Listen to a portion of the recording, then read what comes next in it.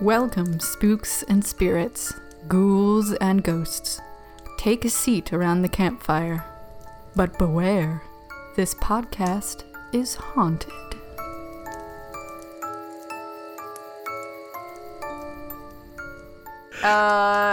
Welcome, everyone, one and all, to our show. That is fun and happy. And you don't even sound fun or happy. I'm like not convinced. Oh God, I'm so sorry. Get in the game. Get in the game.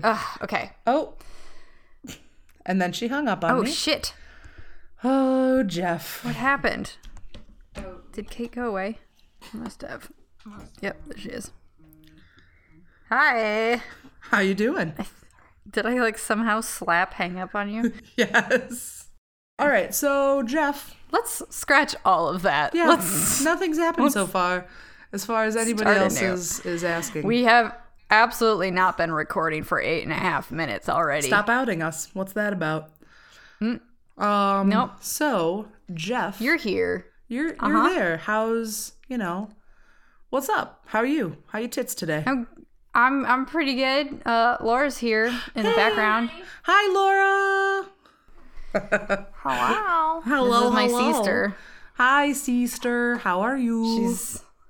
I'm good. I'm on fall break, so I decided to not live in hot as balls Memphis and actually experience real fall. I was kind of wondering about that. I saw all you guys' pictures that you're like up there, and I'm like, isn't she supposed to be teaching? I low-key thought you got fired. Glad you didn't. Glad the old job is safe. So much. I feel the concern. I feel all the way like from here. if you had gotten fired, like it probably would have been for being somehow related to this garbage bag show. Oh no. That's why I keep it a secret. Don't tell anyone. It's a secret Okay. show. Please don't tell anyone. Secret. 5-star review, Don't though. tell our employers. Okay. Oh, Jesus Christ. Let's just get to the point. Let's Right. chit chat is obviously not going well Our today. witty banter is not going to come. So, So this is obviously this podcast is haunted. If you couldn't tell by our brilliant repartee. just delivering that low quality goodness you are used to. So this week we are not talking about just like we're it's gonna get better, guys. We're talking about Route 66. That one route from the Cars movie. Is it in the Cars movie? I believe so. That's like the whole point of it, isn't it? The first one where it's like I've never flashy new car. seen Cars sober. Like I've seen it, but I've never seen it not blown out of my mind. that makes sense. You know. I feel like that's probably the best way to see it. But like the whole like tow mater thing, it's like get her done. it's like it's big flashy city car comes to the country and has to experience real America. Huh. It's a metaphor. I guess that makes sense. I feel like that lines up with roughly what I saw in that movie. I was really weirded out by Owen Wilson as a car and like Did he say wow? I don't know. I would love to know for sure, but unfortunately I was really only partially there and the rest of me was in the ether. So Yeah. oh heavens. Anyway. Okay. That's a movie that exists. So- And I just had to get it out of the way. Yeah, Route 66. I'm surprised you think of Cars first. Maybe because I'm a very old lady. My first thing was the Bobby Troop song, Get Your Kicks on Route 66. And I'm not even sure if that's how it goes or maybe that's like a remix. No, that's it. That's a song. We have a Natalie Cole album that she does a version of it. It's very jazzy. Really? Yeah. The lady from the Dawson's Creek soundtrack? No, Is that not Natalie know. Cole? I didn't see Dawson's Creek, but she's Nat King Cole's daughter. Oh, yeah, Get definitely. Nope, not the same. Not at all the same person. No. And for the record, her name was Paula Cole, so you can see how I got lost there. Okay, well, None of this is about our theme. None of this is relevant. You want to fucking talk about our theme? It's Route 66 again. Let's get back on track. That track being Route 66. tell us, Kate, about this. The history of Route 66. Route 66 was established in 1926, and it was actually one of America's first highways. It was imagined as a superhighway, even though for the most part it was only 2 to 4 lanes maximum. So what we would call... at the time... at the time. When cars, when like Ford was still jerking off in Detroit, it was a revolutionary idea. And it played a huge role in American history, which we're going to talk about in just a hot second. But well, and before that, like not long before then, there weren't really any transcontinental roads. Like it wasn't like too much before that there's, I don't know, there's like a bunch of dollop episodes about like the early car era, and there's like one where they had this whole like race across the continental US, and it was like insane. So this was like basically the first time you could just go on a road trip across America. Exactly. And now, especially, everybody think about how iconic to the American spirit the road trip is. You know, our obsession with cars, much to our detriment, the way that, it kind of captures our wanderlust and small town Americana, all of that is based on Route 66. So she's a big deal. She was established 1926 by Cyrus Avery and John Woodruff, who imagined this superhighway. It connects Chicago to Los Angeles, and it celebrated 90 years in 2016. It's often referred to as the Mother Road. John Steinbeck uses that frequently in The Grapes of Wrath, along with the Road of Flight. During the Great Depression, it kind of loomed large in people's hopes and expectations of like, what can you find by moving down the road? Oh God, can I just say though, what a frustrating book to read. I've never that whole time. You've never read it? I've never tried. So I got the option to read it, and somebody, as I was like about to select it, they were like, somebody has to like be breastfed by their daughter, so. And I decided that was too much for me. That was, that's a very scarring scene in the book, and one that we acted out in class. No, you did not. Because my friend Kyle is ridiculous.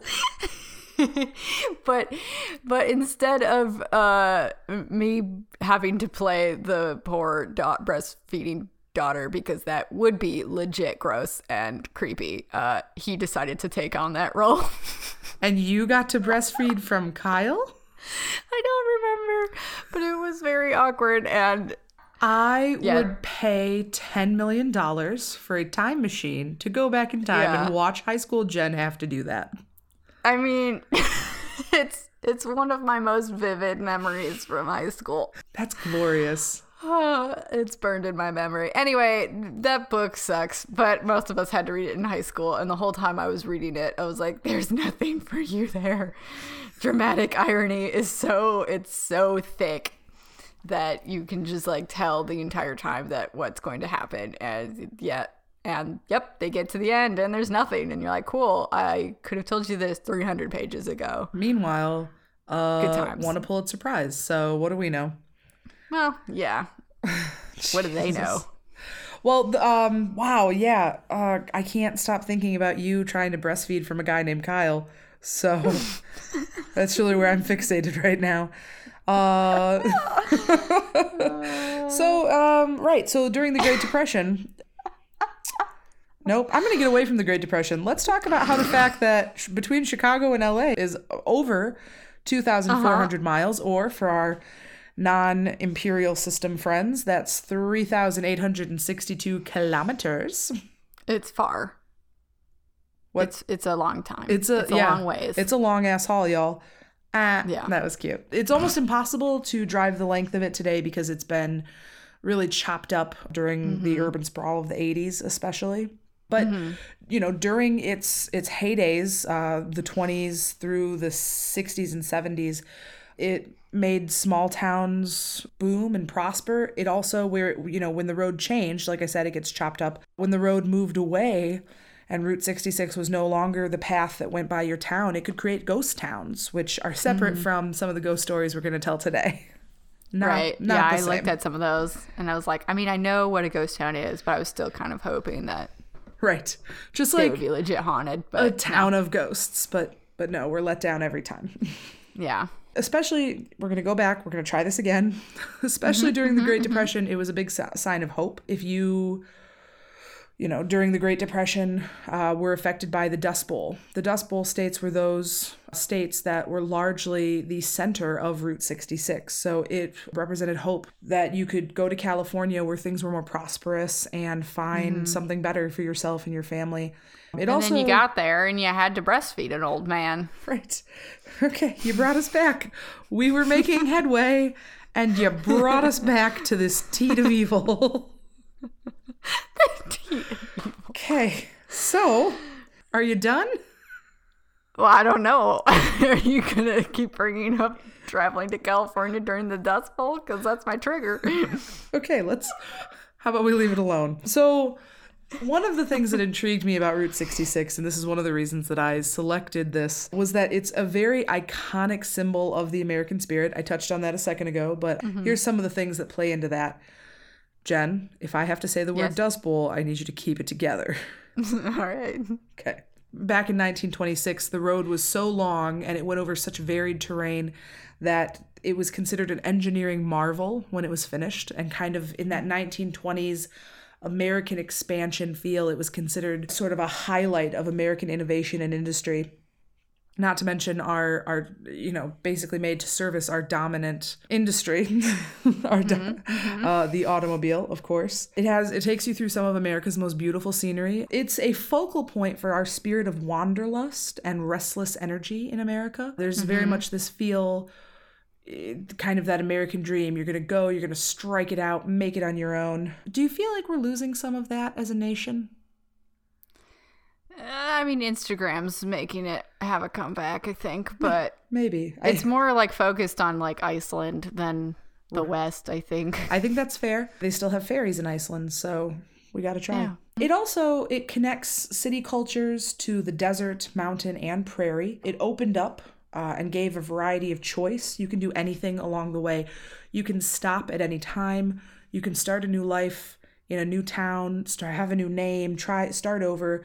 You're not limited by trains and planes and, who's checking on who. And it also has different meanings to different generations. In the 20s, like I said, it was American innovation. In the 30s, better times by moving down the road. In the 40s, shut up, Jen, so keep it close. together. Keep So it together. close. In the 40s, the American spirit and drive and what we could accomplish. The 50s, reckless differences, the beatnik generation moving around.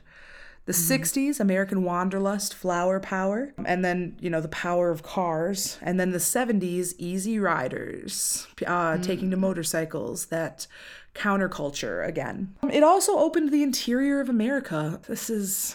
I know everybody who listens to us is super smart and beautiful, so I don't really need to say this, but America's real fucking big.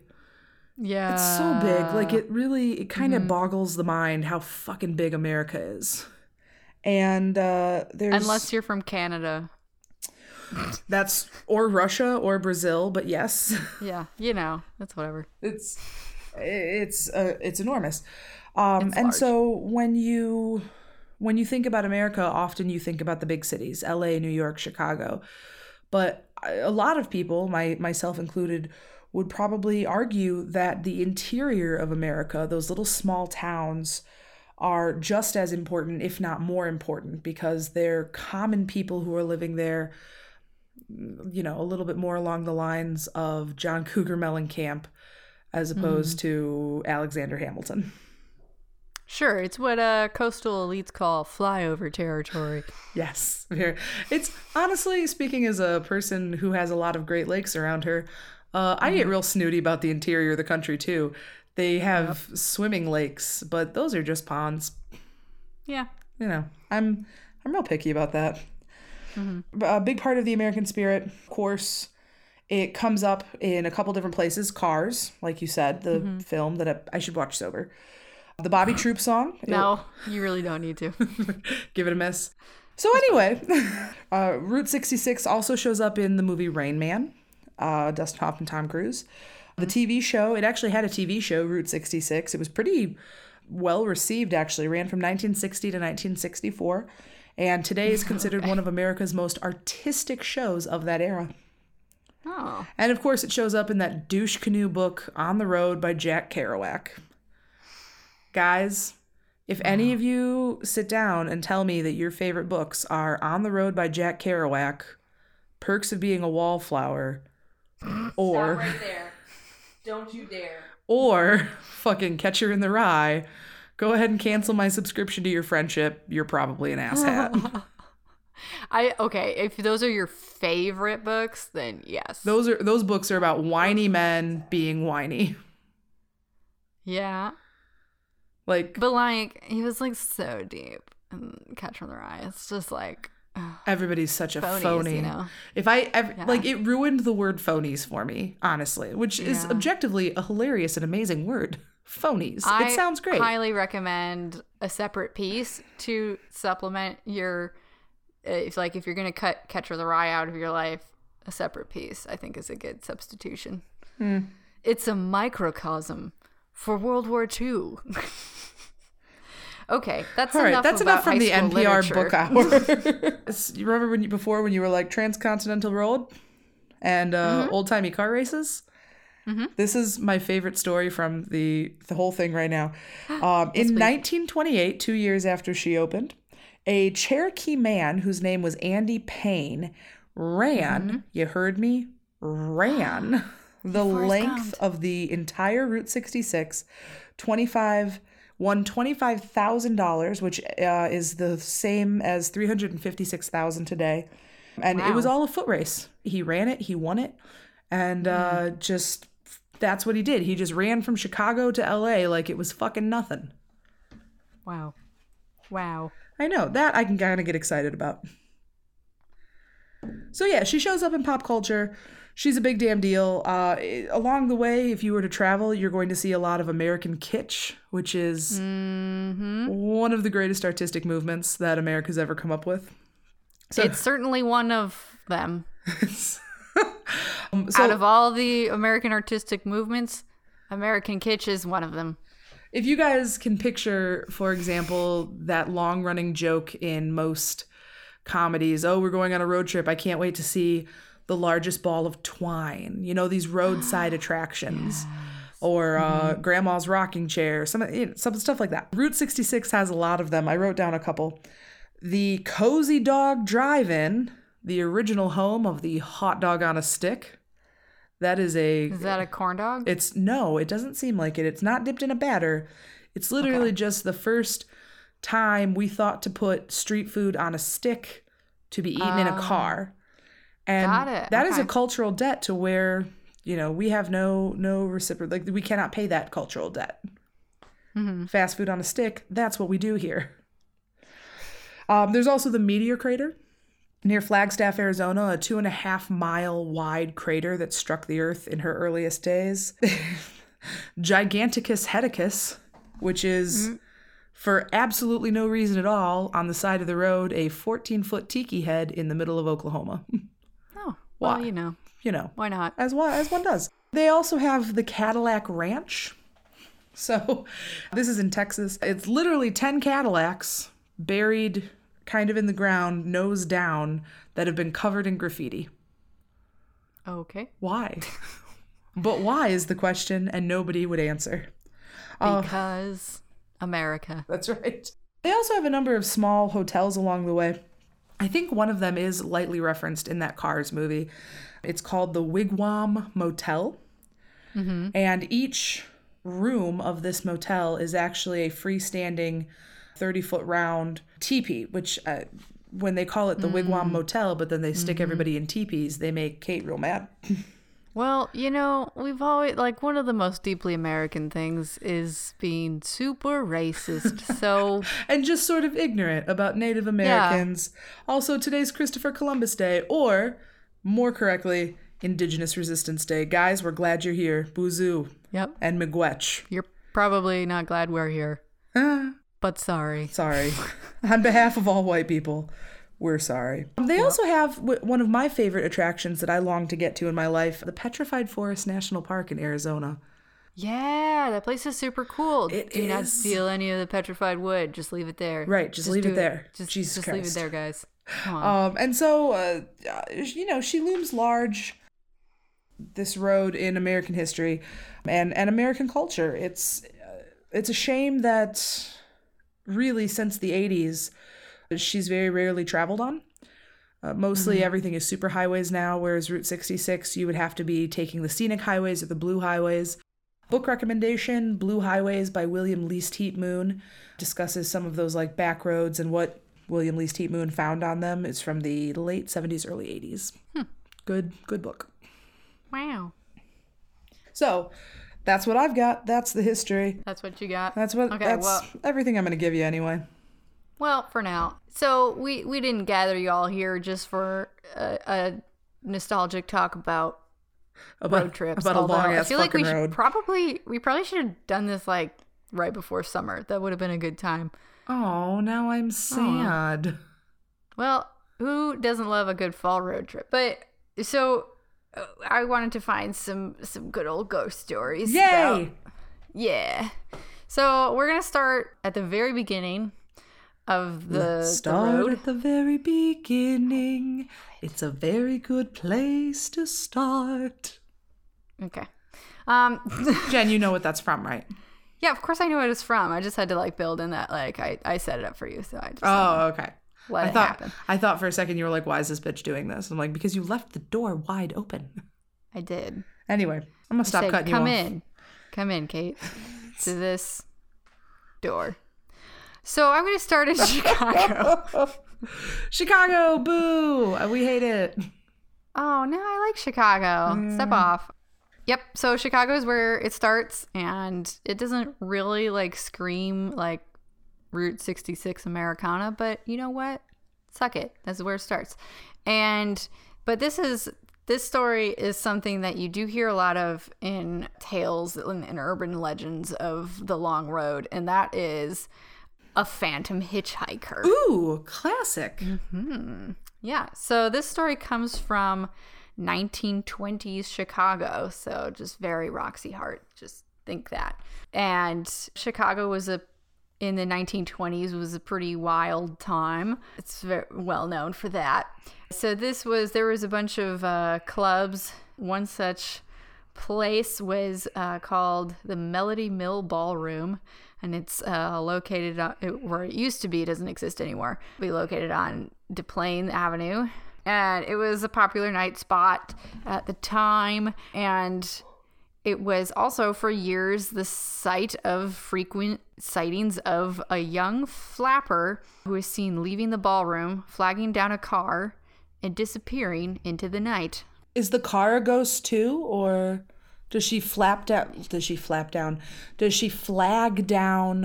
a real people car, get in, and then just disappear?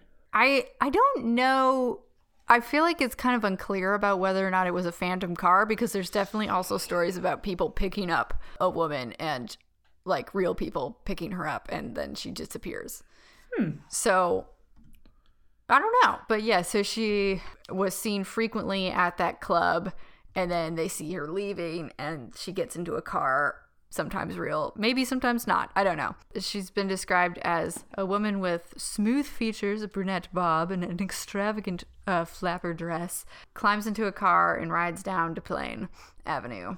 Sometimes she would tell the driver to drop her off at 1800 South Harlem Avenue, which happens to be, or did, because this location doesn't exist anymore either, but it used to be the caretaker's house at the Jewish Waldheim Cemetery, which does still exist. So upon arriving, she would get out of the car and run into the cemetery and just disappear among the tombstones. There were sightings of her most commonly during the 1933 Century of Progress Expo and the years leading up to World War II, and then again in the 70s. So a lot of people have tried to kind of pin down whether or not this is actually like feasibly true or if it's just an urban legend. I mean, there's so many different stories of phantom hitchhikers getting into cars and then disappearing that it's easy to see how this could just kind of be borrowed from another location and co-opted to fit especially Chicago. Well, I mean, they don't have to work that hard because Chicago's most famous ghost is a female hitchhiker. Really? Are you not familiar with Resurrection Mary? Oh, you know what? They mentioned her. Yeah, so the story of Resurrection Mary, just briefly. So she is a young woman, usually dressed very in like a pretty formal white gown. She is described as, I believe, having blonde hair and light eyes as opposed to a brunette. And I've always gotten the impression that, well, I've never heard the word flapper associated with her, and that was such a specific thing that you would have. It's not just a 1920s woman, but it's like a specific type of look, right? that So women went for. apparently, she's hitchhiking. She gets in your car. Sometimes she'll kiss the man. Sometimes she won't. And she asks to be dropped off near her home. Her first sighting, way back in 1940, somewhere in that era, after the Great Depression, but before the outbreak of World War I. They went on like a whole date. This hitchhiker got into this guy's car and they had this like magnificent connection and they danced and they made out, and she was like, "Take me home to my parents," not like "take me home." And then she exits the car in front of Resurrection Cemetery. That's where she gets the name, Resurrection Mary. Right. Okay. And she disappears in front of his eyes. Right. Okay. Yeah. Okay. So the site I forgot that they mentioned her because they were trying to figure out if this is a separate story or if it's just another version of the Resurrection Mary story. Yeah. And I think they pointed to the fact that they're associated with different cemeteries. Yes, the Jewish cemetery as opposed to Resurrection Cemetery. That's a big difference. Yeah. She's also definitely described as having, a bobbed brunette hair. So it's, that's a different look than the blonde, woman that I look like on the weekends. Right. No, I would think those are two separate ghosts. That's very interesting. Yeah, but they're so similar. Like, part of me still does wonder if they just kind of like co-opted it for the Jewish cemetery. Well, I don't know. I feel like if they're co-opting it from the Jewish, making her light hair and light-eyed, maybe. I mean, Jewish people were not held in high regard at that point in time. Yeah. I mean, there's still some bullshit that you gotta deal with. Yeah. Assholes with tiki torches. Yeah. So there's one guy who was writing a book, Troy Taylor, and he was trying to figure out if this is like a real person that he can trace it to. So a lot of times when people think of ghosts and they try to logic why someone would be a ghost, it's because it has a lot of times something to do with the manner of their death and like if it was traumatic or that kind of thing. And they think that they just kind of like tend to reenact their last hours or last day or whatnot. So he looked into it, and I'm sure there were numerous regulars at the Melody Mills Ballroom in the 1920s, but there was one woman in particular who was a regular and who died of peritonitis as a result of a burst appendix. Oh, which is not a fun way to go. Way. Yeah. This woman was also buried in Waldheim Cemetery.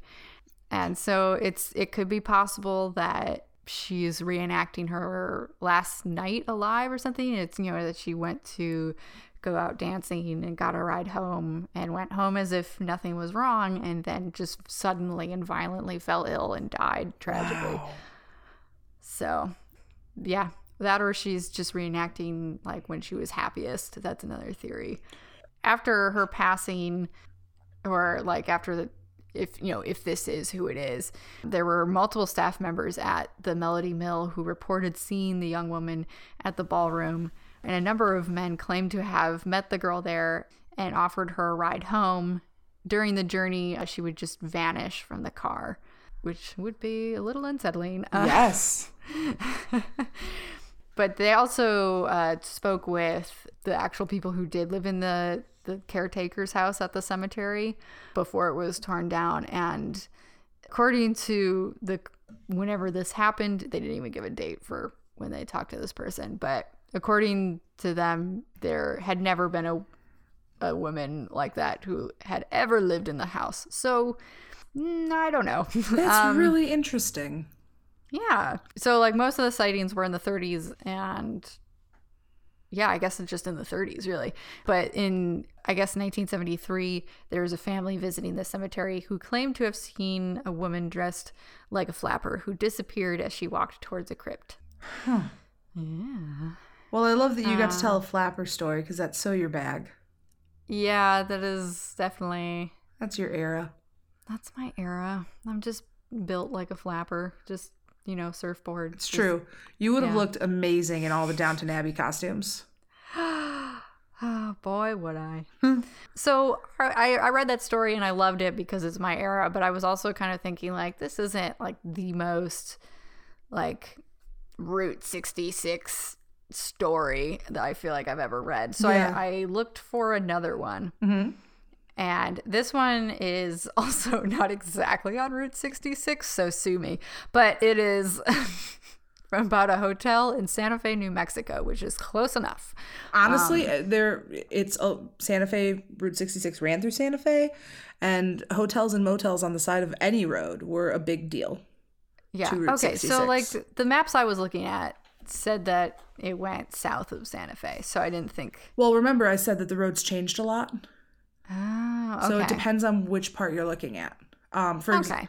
Like the thing that I'm going to talk about was only on Route 66 for like 25 years. Okay, that makes sense. Okay. I feel like Santa Fe would be like a good destination on your Route 66 road trip. And this particular hotel was a destination for a lot longer than the history of Route 66. It's located in the historic district on East San Francisco Street, and it has been the home to some sort of inn since Santa Fe was founded in 1607. Holy shit, Santa Fe is that old? I guess so. We're talking like 1607? I guess, yeah, that makes sense. Because like Detroit was 1701. Like, wow. Wow. Yeah, so this place has a very long history. When it was founded in 1607, that site was the original site of an inn where they also had a court where prisoners were held and executed. Sure. So that's going to be a fun place to Already stay. not a great way to start your vacation. Yeah. Prisoners were hanged in an area that is now the hotel lobby. Great. Woohoo! Someplace where we're also putting a butt ton of energy. Yeah. Great. Doesn't this make you want to go there already? Oh, I didn't say what the name is. This is La Fonda Hotel. La Fonda? Not like one word like from Napoleon Dynamite, but like Spanish, La Fonda. Oh, well, fine. Which means... The fountain? The inn? Oh, okay. Apparently. According to this website anyway. I apologize if I got it wrong. La Fonda. I know. I didn't really think about that until I said it out loud. But here we are. I'm so glad Napoleon Dynamite is still funny 15 years later. It is. It really is. Yeah. Okay, so over the years, the building on that site was destroyed and rebuilt several times, so it's like in no way, shape, or form the original building. In 1821, Captain William Becknell blazed a path that would become known as the Santa Fe Trail. He stayed at a La Fonda, not the one that is currently there, where the trail terminated in the Sound Central Plaza.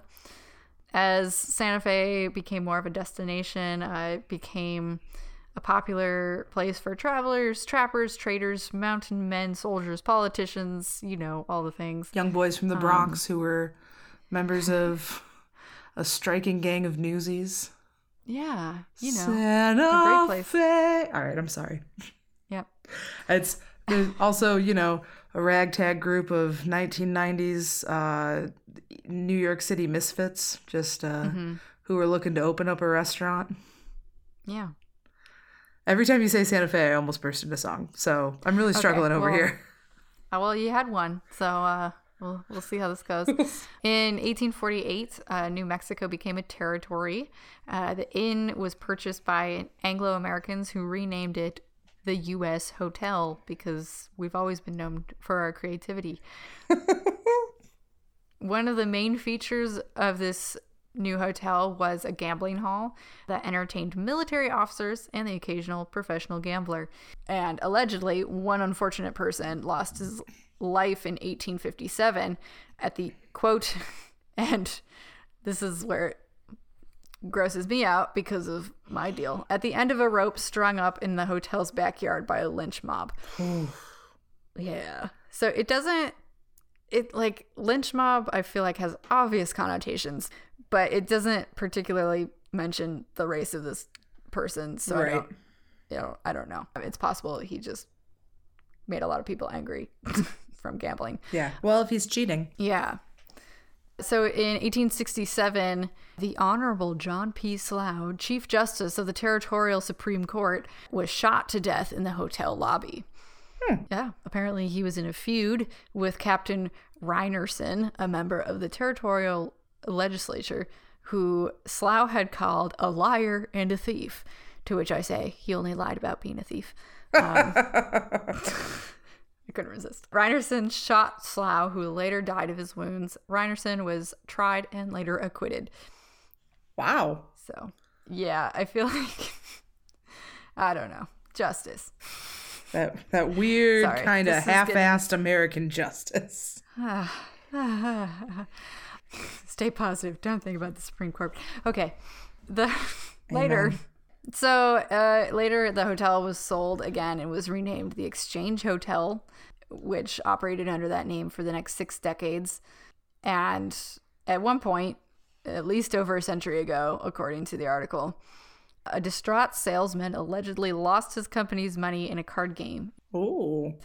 Yeah, jumped to his death down a deep well that is located just outside the gambling hall in what is now, in the current hotel, the dining room. Okay, so here's my opinion about people who throw themselves down wells in the desert. If you're gonna kill yourself, how about you not ruin everybody else's drinking supply while you do it? Well, I guess it depends on the town and how mad I was at them. I guess. Now I'm picturing the movie The Ring, and it's very unsettling. I don't like dead bodies in water.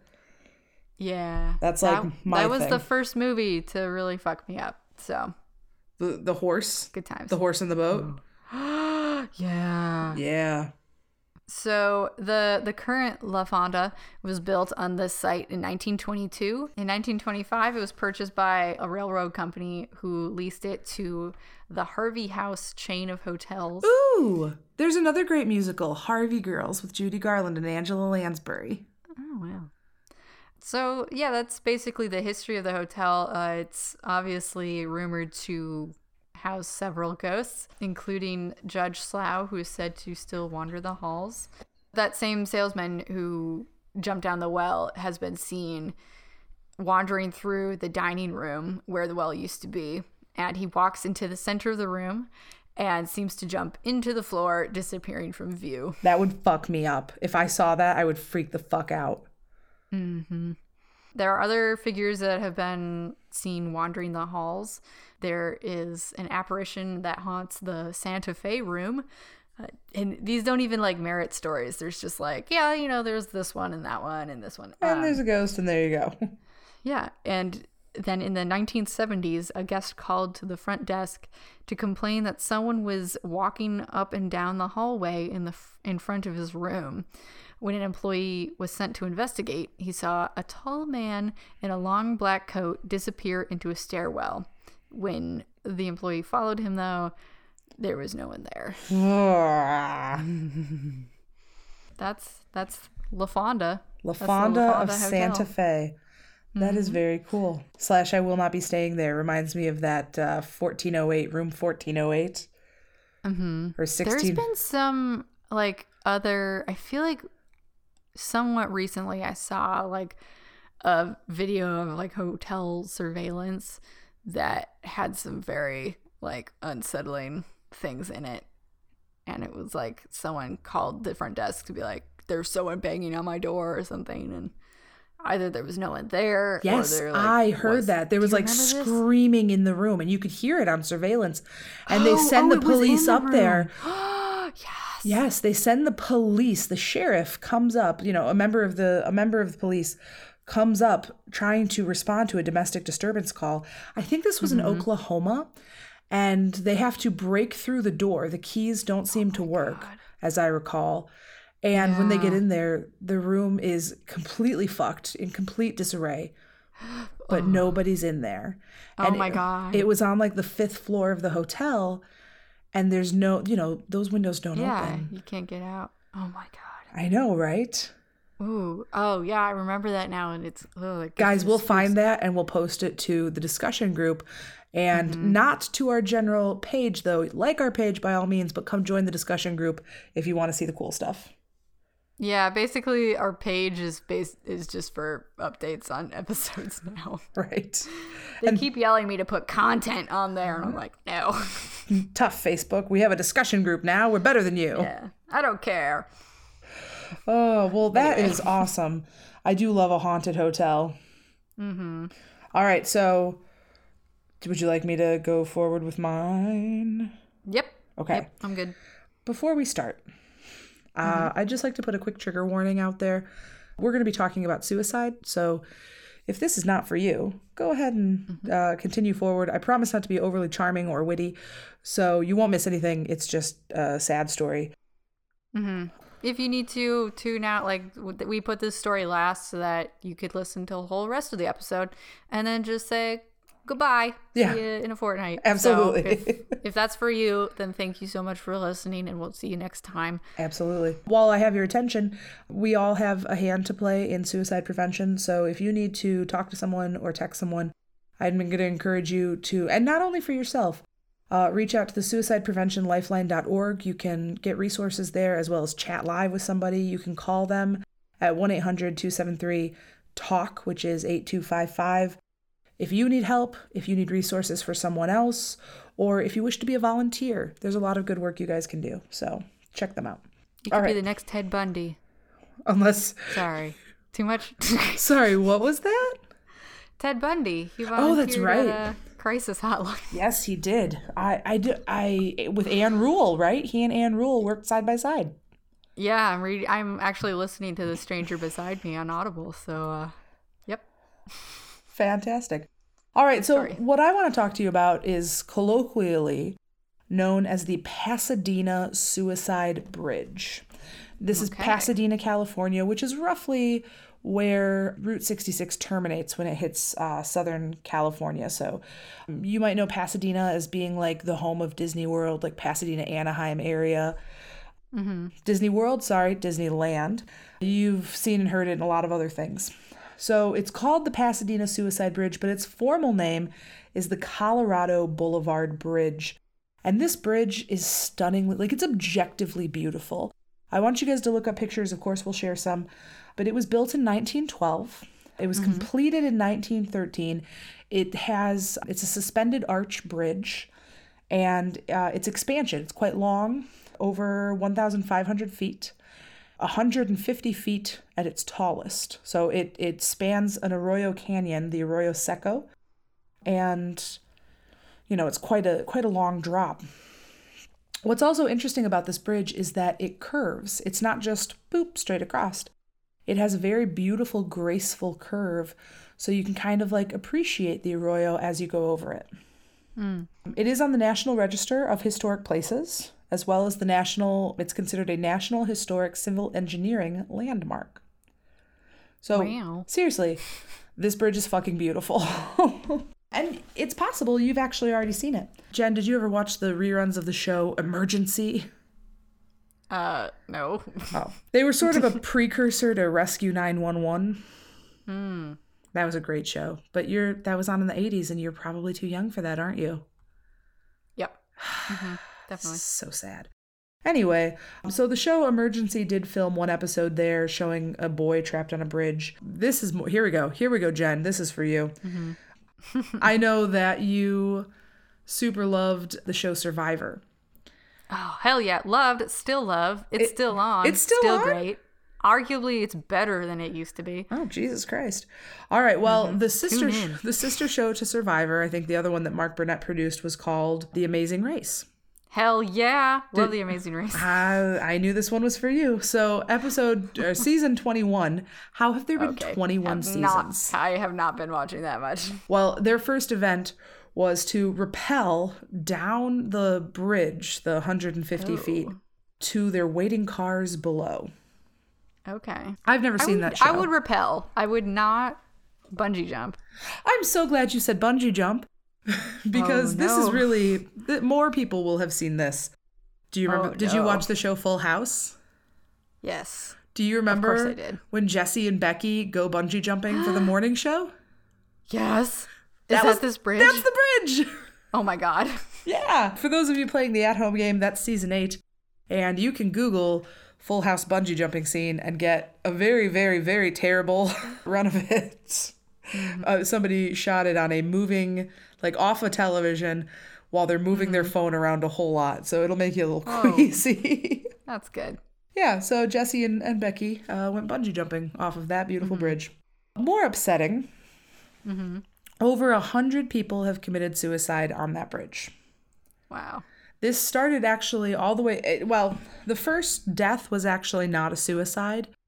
It was an accident. In 1912, a construction worker toppled off the edge of the bridge into the support structure that was being laid below, 150 feet down into wet cement. It's a soft landing, but, you know, the cement continued to be poured on top of him. They were laying it as they went, and they knew that they couldn't get to him in time, so they allowed him to die and be entombed in the support structure of this bridge.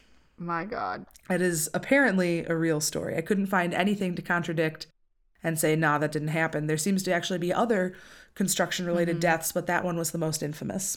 Wow. Can you think about being on this team, watching somebody go over, seeing that they're probably alive, but knowing that you won't be able to get to them on time, so you make the decision to just let them lie there. Yep. Yeah. It's a lot to think about. And so that was the first.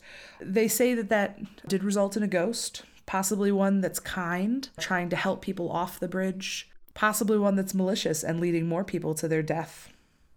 Well, that's not great. It's not great. It actually has continued in more recent years. In 2008, it was the site of the suicide of Walter Garcia, age 38, immediately after he murdered his ex-girlfriend Damaris Quiles, who was 35 years old, along with her mother Carmen. Fortunately, she had just dropped their 6-year-old son off at school. I do also want to mention that following their breakup over the past 3 weeks, she had actually gone to get a restraining order against him, and a fat lot of good that did. We don't do enough for women who have restraining orders against violent men. As soon as he stabbed those 2 women to death, Carmen was found dead on the scene. Damaris was declared dead later. He went and he threw himself off the bridge. The most famous murder, suicide, was actually during the Great Depression. Apparently over 50 souls during the Great Depression threw themselves off of this bridge because it was the end of the road. Route 66, with its infamous promises, yielded nothing for them. And they made it to California and they found nothing. They found nothing. Except titties. Jen, this is suicide talk. You have to be nice. Titties. You can't lighten it up with running gags about breastfeeding. I'm sorry, but I've been sitting on that all episode since you said that. And I just have to. Jesus Christ, Jeffner. Yes. So of the over 100 people who committed suicide, over 50 of them were during the Great Depression. Yeah, that makes sense. The most distressing was actually a woman. Her name, she was 22 years old. Her name was Myrtle Ward. And this was May 1st of 1933, took her 3-year-old daughter, Jeanette. And her plan was that both of them should be in the afterlife together. So she picked Jeanette up, took her to the bridge, threw her over, and then quickly jumped herself. Oh, no. The good news, Jeanette survived. Oh. By a miracle of chance, she ended up in a tall tree, and she was able to effectively bump her way gently to the ground with no long-term damage. She had a series of scratches. Her mother was not so lucky. Lifetime of emotional trauma. Right. Which doesn't really say what she did after that. But her name is spray painted on the support structures of the bridge. And anytime somebody removes it, somebody goes back and repaints it. Huh. Underneath that bridge, there's actually a large camp of transient people. Homeless. I think there's probably better words to use. I'm going to stick with transient, but I didn't want you guys to not know what I was talking about. Right. Apparently, at night, they hear the sounds of people falling and screaming and voices changing, kind of that Doppler effect, like, oh. Oh, no. Apparently, it's one of the hardest places to sleep, but it's also one of the driest.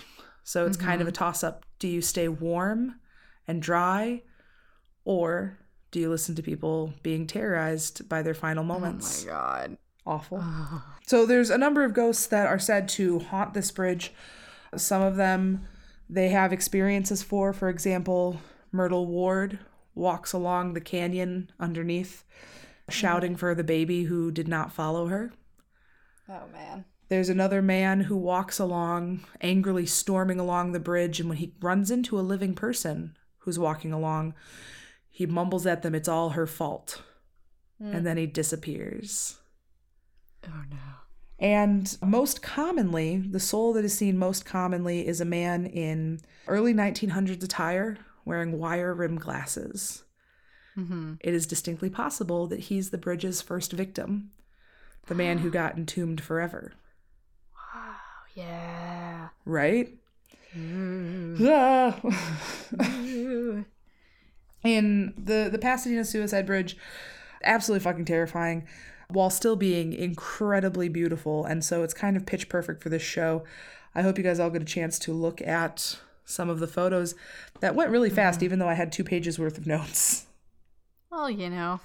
I hope I'm not letting anybody Talk down. about Full House some more. Okay, so Laura, you're our special guest today.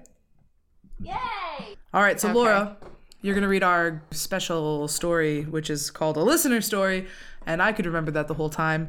It's 9:01, so I'm 30 minutes from bedtime, falling apart. Woo woo. All right, we're ready. I am. Yeah. I picked out this one because it sounded slightly lighthearted, but I haven't read through it, so have fun. I see Snapchat. I'm excited. Yeah. Okay. Hi, ladies. I discovered your podcast recently, and I've thoroughly enjoyed listening to you guys dissect creepy history. As a theater nerd who also enjoys a good ghost story, I was thrilled. Yay! Because there's not many of us. I've checked. Anyhoozle. I feel like that's not true, judging by how much we've talked about haunted theater. But, you know, whatever. Welcome to the club. If nothing else, our vibe attracts our tribe. There you go. And I'm really enjoying the transition of anyhoozle. It's fabulous. Me too. That's a great phrase. I think I might borrow it. Not gonna lie. That's absolutely, by all means. I thought I would share a story of an experience I had last year in a house I no longer, thankfully, live in. A bit of a history, or lack thereof, on this house. It was built in 2002 in a normal development, not your average. Is this an early odds ghost? Hell yeah. I love an early... is- Well, hang on. It's kind of early to be calling it a ghost for 2002. Well, I have certain assumptions when people write into this show. It feels very Broken Harbor to me right now. Broken Harbor? Okay, great book. This is a part of the Dublin Murder Squad series that I got Laura hooked on. I highly recommend it. It's by Tana French, and that is one of the books in the series. Nice. Okay. Good enough that you'll interrupt an old lady at a coffee shop to say that book is really good. Not gonna lie. Done that. The first book in the series really reminds me of Broadchurch, so if that's your vibe, go for it. That is my vibe. Alrighty. Not your average grounds for a haunting. My parents and I lived there for about 11 years, and odd happenings that I would brush off would constantly go down. A few examples. Footsteps could be heard day and night walking in my parents' room, and up the stairs from the garage. This was basically daily. Sometimes it would just be a few steps. Sometimes it would sound like someone pacing. Whew. Yeah, creepy. I would always attribute this to this house settling, which I do regularly. So if this is real, I am for shiz terrified. It's always the house It's settling. definitely, yeah, it's just the house settling. Don't worry about it. Wink. God damn it. Okay. Things would go missing, and one day, as a teen, I came home from school to find all my posters taken down from the wall, lying on the floor. Throughout my whole life, I have been halfway between skeptic and believer, so I would sage regularly, trying to clear the space, but at the same time, tried not to think about it too much. Better than me. After smudging, the feeling of being watched would go away for a few hours, and slowly I would begin to feel it again. One night that stayed with me happened about 2 years ago, when I was staying home alone for the weekend while my parents were in Lake Tahoe. The first night went smoothly enough until it was time for me to turn in after a strenuous night of watching theater talk and getting high alone. Hell yeah. What I'm hearing is I could fucking hang. Like, that's... Yeah, This is a like good real time. friends alert. We literally just rewatched the Crucible cast party video. So good. So good, so good. Crucible cast party. Okay. Was that an SNL Special? skit? Yes. Yes. Very watch. Yes. When Lin-Manuel Miranda was on it. That's right. That's right. Okay, so she added some special instructions for us. Don't smoke weed in a haunted house. Yep. Do not do that. As I crawled into bed and donning my sleep mask, I began to drift off. As I was falling asleep, I could see from under my mask what seemed to be like a shadow figure pacing back and forth in front of my bed. Nope. Nope, Not, nope. Not into it. Nope. Don't like that at Nope, all. nope. I closed my eyes tight and tried to will myself to fall asleep. Then I felt two fingers. Nope. No. Two fingers did what? Two fingers did what? Tap rapidly on my curled up fist that was clutching the covers for dear life. Fuck my life. Fuck my life. There is My new favorite. absolutely no way. My new favorite thing is making Laura read scary stories. Jesus. Fuck. Okay. No, like I'm physical squirming so bad. physical touch. That's a really bad sign. This went on for about 30 seconds, then I must have passed out, figuratively or literally, because at this point I was like, okay, yeah, this shit is haunted as hell. The next morning I woke up and felt kind of stupid for freaking out so much. It was probably just my brain spasming as one can as you fall asleep. No big deal. Right, In my right. newfangled relaxed state, I decided to pull out my phone to take a snap. As I played the snap... No. No. Yes, do it. Do Okay. As I played the Snapchat back to myself to pick a filter, I'm millennial trash. A clear voice of a young girl could be heard whispering loudly. Okay. Wait, this is the morning that this is happening still? I'm sorry. Because originally... Sorry. ahead. Wait, hang on. Sorry. I am a millennial, but I'm an old millennial. So An elder millennial. Well, ditto here. explain to me for just a hot second. So, like, she took a Snapchat video of, like, hey, everybody, good morning. And then she went Yeah. to watch it, and she heard a what now? A voice. So, like, when you play... Like, when you're picking the filters, it'll replay over and over and again. And she heard a young girl's voice whispering loudly. No. That's Yeah. too much. Leave your home. Pack your bags and move away. She describes the voice now. She sounded like a child or a young teen, and she sounded so close, like she was laying in bed next to me. Fuck. I fucking flipped. I would have got the fuck out of there, but someone had to feed the animals, so I stayed on the couch in front of the back door with my dog by my side for the rest of the weekend. That's a good idea. Animals are your best defense. Right. So here's the thing. If dogs or animals are freaked out, it's like, run for the hills. Yeah. But if dog's staying by her side, that's good. Right? Yes. Or is it like protective, like, I'm going to protect you as long as you stay here, you're okay? I mean, dogs are pretty good at communicating their body language. So, like, if a dog is, like, hyper protective of you or, like, okay, you can always, so when Dan, I don't know, gets too close to me, you can tell that Gambit is all set to protect me. He, like, changes his body. He's pointed at Dan. His back is to me. He, like, keeps himself between Dan and I. For the record, my husband doesn't hit me or anything, but, like, Gambit is convinced that Dan is the fucking enemy. and that Mama must be protected, even though he's a 13-pound dog. But this is the hill he will die on, so... I appreciate that about I know, Gambit. yeah. Meatloaf will absolutely... Meatloaf has been terrified before. We have a guy who's building a deck, and Meatloaf saw him for the first time. He's like, who the fuck is this stranger in our house? And so Meatloaf was sitting on my chest at the time that he saw Kuba, the guy who's building our deck, and he puffed up and sprinted out of the room with no thought or care for my health or safety. So Like, bye, bitch. yeah. So if Meatloaf is terrified, it could be anything. If Gambit is terrified, I'll pay a little bit more attention. So That's kind of how it is with my dogs. Legit. yeah. Do your dogs Alrighty. try and like get between you and your husband? So no, because I was the one who rescued Darcy, the oldest, but Jessen was the one who like is the alpha and like in some ways because he cares. They know that he cares more about them than I do. Like they just know. It's That's true. like a horrible thing to say out loud. But it's true. Like it's also like a kind of joke, but still real fear that he loves them more than me. Like we've talked about it. It's not real, but it's still a fear. Yeah. It's a joke, but not really. I actually completely understand.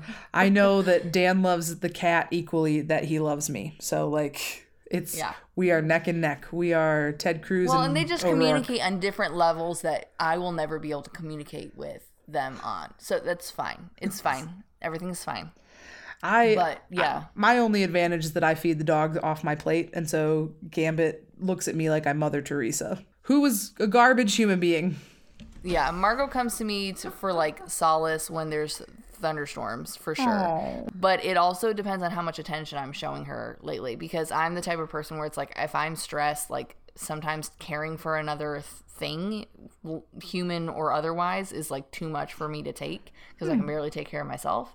So it's more of like when I'm stressed, they run away from me. Anyways, I'm going to finish the story because it's almost over. Sorry.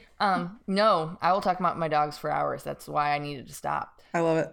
The creepiest part about all this to me, a few days later when my friend came over, I played it for her, hoping to get some sort of feedback. She listened to it and went white. When I asked her if she heard the whisper, she said, yes, but also the screaming. I did not see that until Oh my I just God. read it. Oh my God. That gave me Okay. absolute... I feel like there's something watching me now. Let's Okay. wrap this up.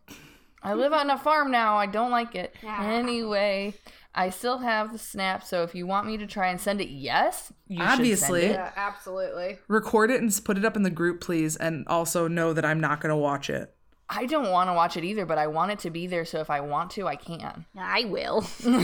Report back, Jen. Oh, God. Our phone. Okay.